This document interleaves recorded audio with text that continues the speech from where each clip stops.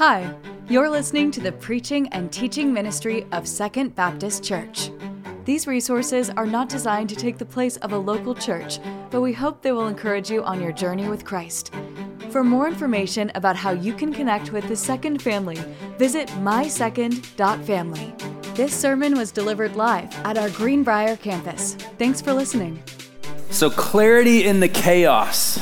I mean, that kind of seems like a really good sermon series title as we start 2024. Because nobody has chaos in their lives, right? Raise your hand if you don't, because bull, right? If you're like me, I've got 4 kids and life can get sometimes chaotic, right? There's oftentimes we ask ourselves questions that we don't know the answers to because life gets chaotic. We don't understand things. Our church, for example, we're going through a pastor search right now. We have questions of what's going to happen next. Who's going to be the pastor? Who's going to be the lead? Who's going to be out here? There's questions that we can't ask or that we can't understand right now. Clarity in the chaos. As we move forward together as a church, that is kind of our theme for 24, moving forward together. God is good. God is still good. He is always going to be good to his people. And so one thing that I want to start by doing this morning is talking about some of the wins that we had in 2023. Is that okay for us? Let's say this. So here's a few 2023 stats. In 2023, we had over 240 families visit Second Baptist as a whole this past year. I mean, that's pretty awesome, right? What's even better is 102 of those families joined Second Baptist over the past year. 102 families. So God is still moving in our church and through our church and inviting people to come to our church. It's awesome. 42 baptisms over this past year. 42 times we got to celebrate with somebody as they experience life change that God brings. We had over 50 members go out on mission this past year. Over 50 members, whether students or college students or adults, go on one of our mission trips over the past year. 50 members on mission. God is still moving in our church. And to cap it off, to end 2023 in November at our church conference, the church as a whole voted to buy 18.73 acres here in Greenbrier to build a permanent location for our church. God is still moving. Can we celebrate that, right? And actually this past week, the city council gave us the thumb of approval, right? They said, yes, we're good. You can have the special use permit. So we are about to purchase that land. God is he's going to do some great things through our church in 2024. And I can just see it. But clarity in the chaos. When we ask ourselves the questions of why, of what is this for, God brings those answers to light. And so we're going to be in Genesis today. And actually, we were supposed to start the series of Genesis back in December. If you're new with us here, we follow a curriculum called Explore the Bible. Our small groups all across our campuses and our preaching schedule follows Explore the Bible. So small groups are going through the same text that we are on Sunday morning here. And so we were supposed to start in December. So I've got to do a little bit of catch up this morning, if that's okay. So we're going to start in Genesis 6:13, and we're going to read this verse, and then we're going to see what is going on. So Genesis 13, it'll be up on the board, or you can follow along in your phone or your Bible. It says this. It says, "Then God said to Noah, I have decided to put an end to every creature, for the earth is filled with wickedness because of them. Therefore, I'm going to destroy them along with the earth." Now, I'm going to pause here for just a second, because if you're looking at this verse for the very first time, if you're new to church, if you're new to opening your Bible, or you're a new Christian or never even heard the name of Jesus before, and you're reading this verse for the very first time, it's going to blow your mind, because you're like, okay, how did we get to this point, right? God's saying, I'm going to put an end to every creature. So where did we get to how did we get to this point in the creation story, in the story of humanity? So like I said, I'm going to catch up. We're going to start in the beginning. So Genesis chapter 1, and it will not be up on the board, so you'll have to follow along in your Bibles. It says this, it says, "In the beginning, God created the heaven and the earth. The earth was without form and void. The darkness was over the face of the deep, and the Spirit of God was hovering over the face of the waters. Verse 3, it says, and God said, let there be light, and there was light. And God saw that the light was, answer that for me. What is that word? Good. Okay. God saw that the light was good. God separated the light from the darkness. He called the light day, the darkness he called night, and there was evening, there was morning the first day. God said, let there be an expanse in the midst of the waters, and let it separate the waters from the water. Then God made the expanse and separated the waters that were under the expanse from the waters that were above the expanse. And it was so, and God called the expanse heavens, and there was evening, there was morning the second day. And God said, let the waters under the heavens be gathered together in one place, and let the dry land appear. And it was so, and God called the dry land earth, and the waters that were gathered together he called seas, and God saw that it was good. And God said, let the earth sprout vegetation, plants yielding seed, and fruit trees bearing fruit, in which is their seed, each according to its kind on the earth. And I'm going to skip, and God saw that it was good. And God said, let there be lights in the expanse of the heaven. He created two great lights, one to guide us by day and one to guide us by night, the sun and the moon. And God saw that it was good. We see this pattern here, right? There was evening, there was morning, the fourth day. And God said, let the waters swarm with swarms of living creatures, and let birds fly above the earth across the expanse of the heavens. So God created the great sea creatures, every living creature that moves. And God saw that it was good. And God said, let the earth bring forth living creatures according to their kinds, livestock and creeping things and beasts of the earth according to their kinds. And God saw that it was good. And finally, it says this, it says, and then God said, let us make man in our image, after our likeness, and let them have dominion over the fish of the sea, and over the birds of the heavens, and over the livestock, and over all the earth, and over every creeping thing that creeps on the earth. And God saw that everything he had made, and behold, it was very good. If you look and you read back 7 times in this passage, 7 times in the scripture, God sees his creation, God sees what he did, and he saw that it was good, even concluded that it was very good. Now, the verse that I read at the beginning said that everything was wicked, right? So how did we get from very good to wicked? I mean, God created the earth, created everything, and created the world for us to have communion with him, for that relationship with him. And he saw that it was good, and everything that he had set up for us was perfect in his eyes. It was good. Genesis chapter 3, it goes on. We see the fall of man. We see where sin enters the world. Adam and Eve, they're put in a garden, and God says, you can have anything in this garden. You're to take care of my land. You're to take care of my livestock, everything in it. You can eat of anything in the garden except for the tree in the center of the garden, the tree of the knowledge of good and evil. Gives them one rule. We know the story. Adam and Eve walking in the garden, the serpent comes and tempts Eve, saying, hey, God just don't want you to take of this because he don't want you to be like him. If you eat of the tree, you'll be like the gods. And Eve takes of the fruit and eats and turns and gives to the man. Sin enters the world. Destruction is coming.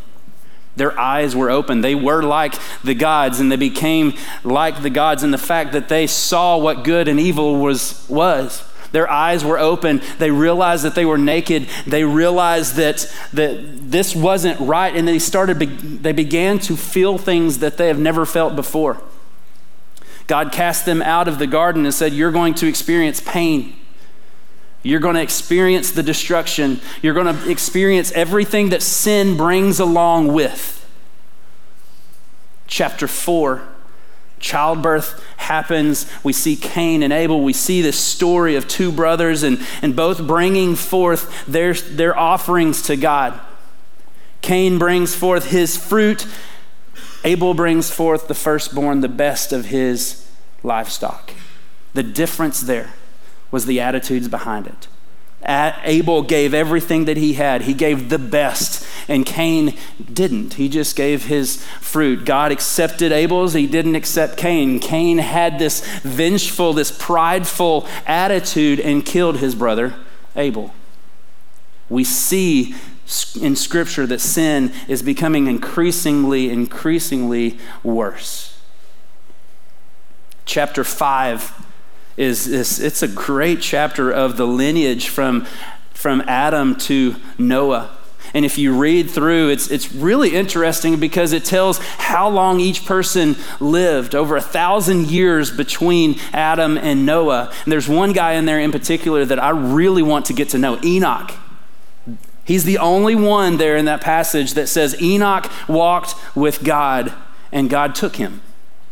There's two people in scriptures that God took that did not die, Enoch and Elijah. I want to know about their life. I want to know what they did, how they walked with God, because I want to be known as somebody that walks with God.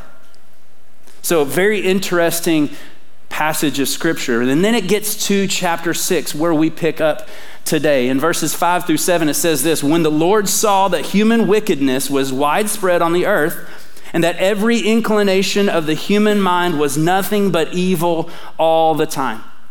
He's looking at the hearts of people. He's looking at the minds of the people of that time. He's saying that every thought, everything in their heart was evil all the time. That's where we're at. That's where we're picking up. And I don't know if you're like me. I'm a movie guy, and honestly, I haven't watched this movie, but have you ever heard of the movie The Purge? It's a movie about this one day a year where all the people have this opportunity to do what is ever in their heart. They can kill, steal, destroy, anything that they want without consequence. And it all come about because this psychologist says, hey, we can't hold the wickedness inside of our heart. We have to let it out, and we have to be able to have one day that we experience that, and we can just let it go. And this is what The Purge is about.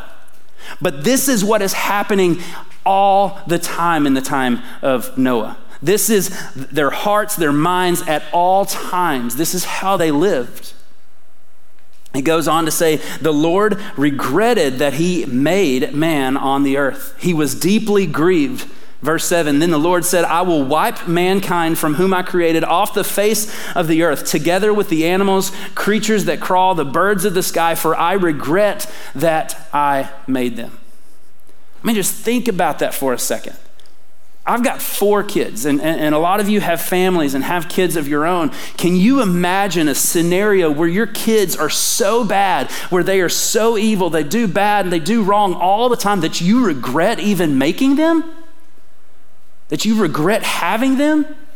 I mean, sure, my kids mess up. They sin. We are all sinners, right? We all mess up. My kids mess up. And there's times where you just want to get them, right?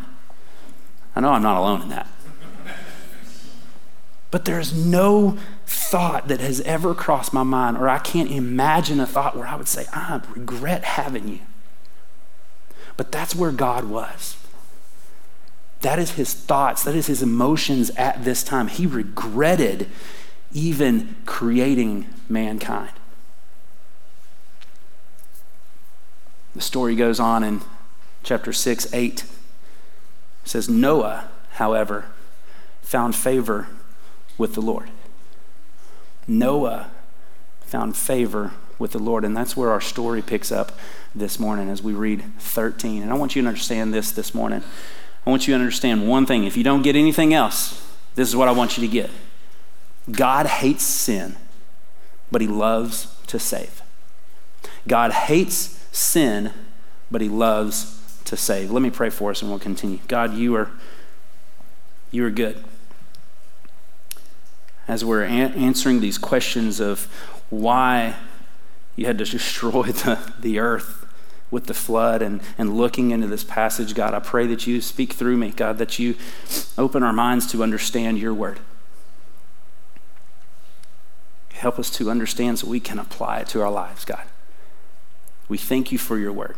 We ask this in Jesus' name.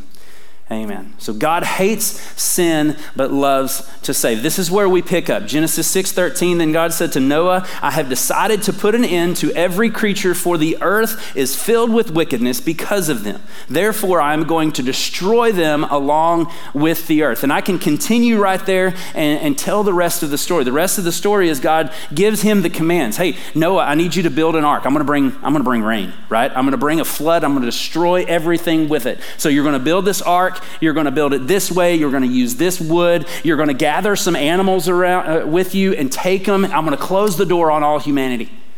He begins to give these instructions, and we'll look at those over the next couple weeks. But we know that story. But we need to understand the why behind this story of Noah's Ark. We need to understand how we got there. And I believe there's this misconception as we're growing up and hearing the story of what this story is about. As kids, I can remember thinking, okay, Noah's the savior of the story, right? And we see Noah and he's the one that's up there, and it's kind of amazing. It kind of amazes me. This is a picture that we paint on the walls of our children's rooms, right? But it's also a picture of one of the most gruesome things the Bible has. So we misunderstand this story. We fail and miss the true point of the story. And the point is that God hates sin. That's the whole reason why we have Noah and the flood in the first place, is God hates sin. And as I was thinking back over this past week and looking at the scriptures, I'm thinking about the sin that I have in my life or over the years, and I'm thinking, okay, how does God feel about this? I realized two things: that our sin hurts God. And the word for grief here is the same word that he uses for pain and childbearing. So yes, our sin pains God. Our sin hurts ourselves and others around us, but when was the last time that we thought about how God feels about our sin? Because our sin hurts God. And yes, he does feel emotion. Scripture tells us that he feels emotions such as joy, disgust, jealousy, anger, grief, compassion. The list goes on. And we can't make him feel a certain way. We can't say, God, I'm going to pull this out of you. But he does respond to his children with emotion. He does respond to our actions with emotion. So when we hurt him, it pains him, and he feels that pain. See, God hates sin, and what we need to understand is our sin will be judged. Our sin will be judged. Romans 6:23 says this. It says, the wages of sin is what? Death. The wages of sin is death. Your sin will be judged. But the gift of God is eternal life. That's where I love this story. Because ultimately in this story, God made two choices with the flood. He made two choices. One choice of judgment and the other of salvation.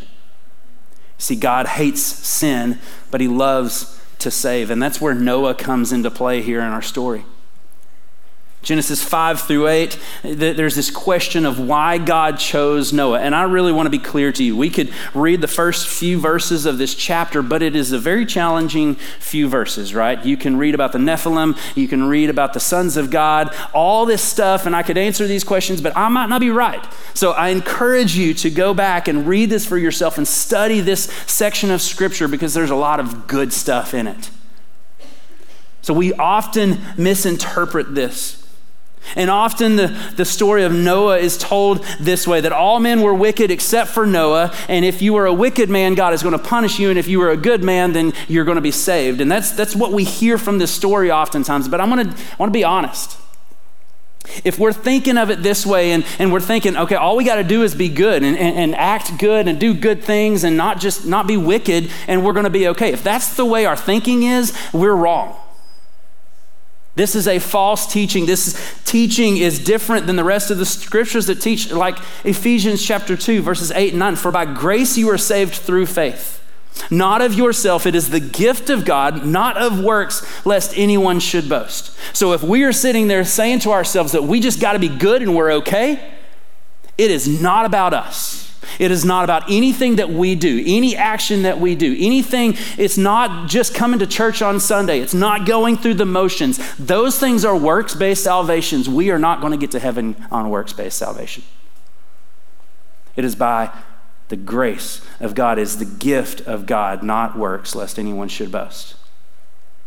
And 5-7 states this total depravity of everyone on earth, with one of the most negative and gruesome declarations about human sin in all of Scripture. The fact that we're told that God saw every person was evil all the time and God was grieved. This statement does include Noah. Noah was one of those people. He was one of the wicked men. That's what we have to understand. And Genesis 6:8 explains, though, the process by which God chose to save and bless Noah. It says this, but Noah found favor in the eyes of the Lord. See, Noah didn't begin as a righteous man, but rather he began as a sinner as bad as anyone else on the earth in his day. And not the only difference we see between Noah and the sinners of that day is Noah found favor in God's eyes. He found grace. See, favor here is the Hebrew word for grace. And because everyone was a sinner in Noah's day, just like everyone is a sinner today, in our day, God had no good person to work through to accomplish his plan of redemption. So God worked, as he always does, by saving an undeserving person, that is Noah. Saving him through grace and enabling him to live a righteous life, as taught in Genesis chapter 6, verse 9. Then explains the effects of God's grace to Noah. It says, this is the account of Noah. Noah was a righteous man, blameless among the people of his time, and he walked with God. There's those words again. He walked with God. I want to be known as a man that walks with God. See, Noah was blameless and righteous, but Noah was only this sort of man because God saved him. God changed him. He gave him a grace and empowered him to live this new life of obedience to him. See, once made a believer by God's grace, God began to speak directly to Noah. He gave him commands to obey. And that command was, hey, build an ark because I'm going to kill everything. He's showing him the judgment that he was bringing to sinners. Now, let me tell you this is the same for you and me. When we meet Jesus, we're empowered to do the same thing. We are empowered to live blameless, to walk blameless and righteousness with God. Now, we ask ourselves the question, will we mess up? The answer is yes. We will mess up. That's part of our sin nature. That's part of what happened when sin entered the world in Genesis chapter 3. We will mess up, we will sin, but that is where grace comes into play.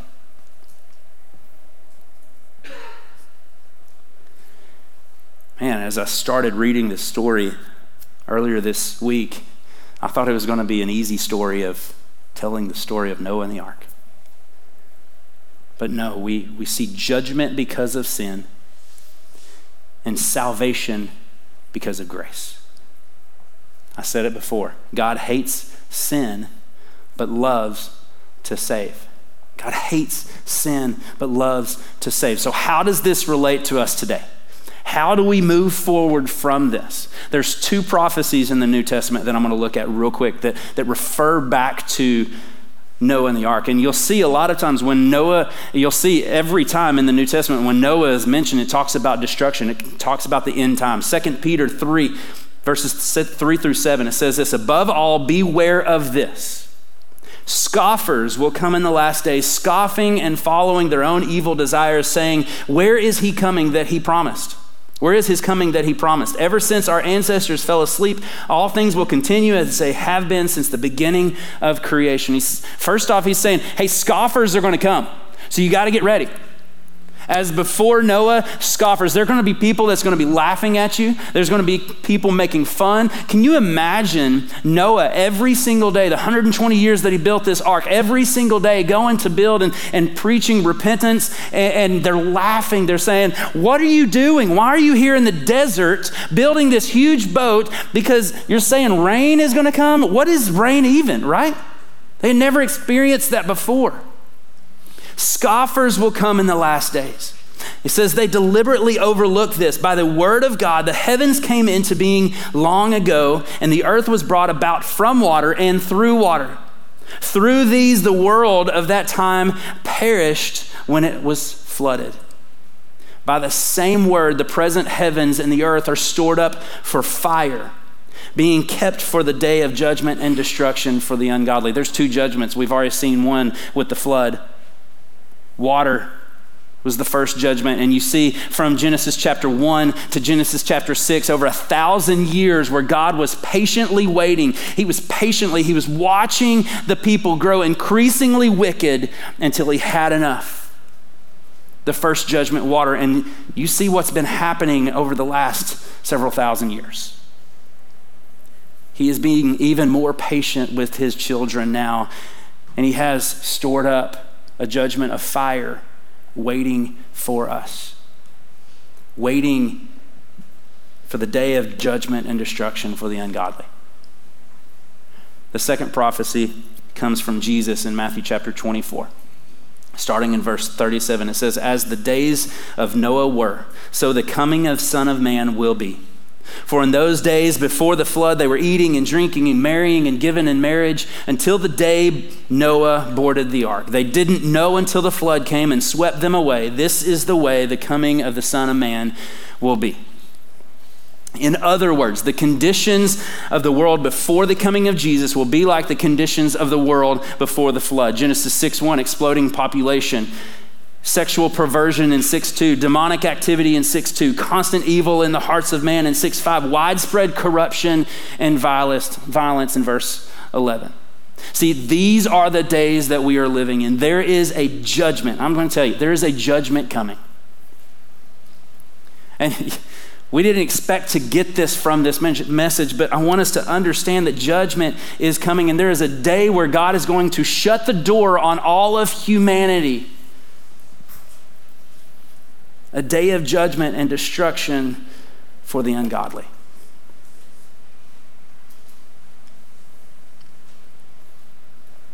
God hates sin, but loves to save. There is clarity in the chaos. Thank you for listening to the preaching and teaching ministry of Second Baptist. We hope that we will see you in person this next Sunday. To find more information about service times, location, and ministry offerings, visit mysecond.family. Thank you for listening.